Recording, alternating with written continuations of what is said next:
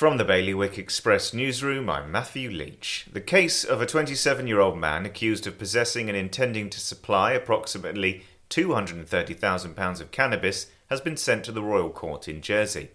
Meanwhile, Guernsey Deputy Mark Hellier says he very much doubts he'll resign as the P&R Committee's Treasury lead if the states reject proposals he's leading for the introduction of a GST. The launch of a New Jersey government digital ID has been further delayed, and a wellbeing hub has been launched for students at the Ladies' College in Guernsey.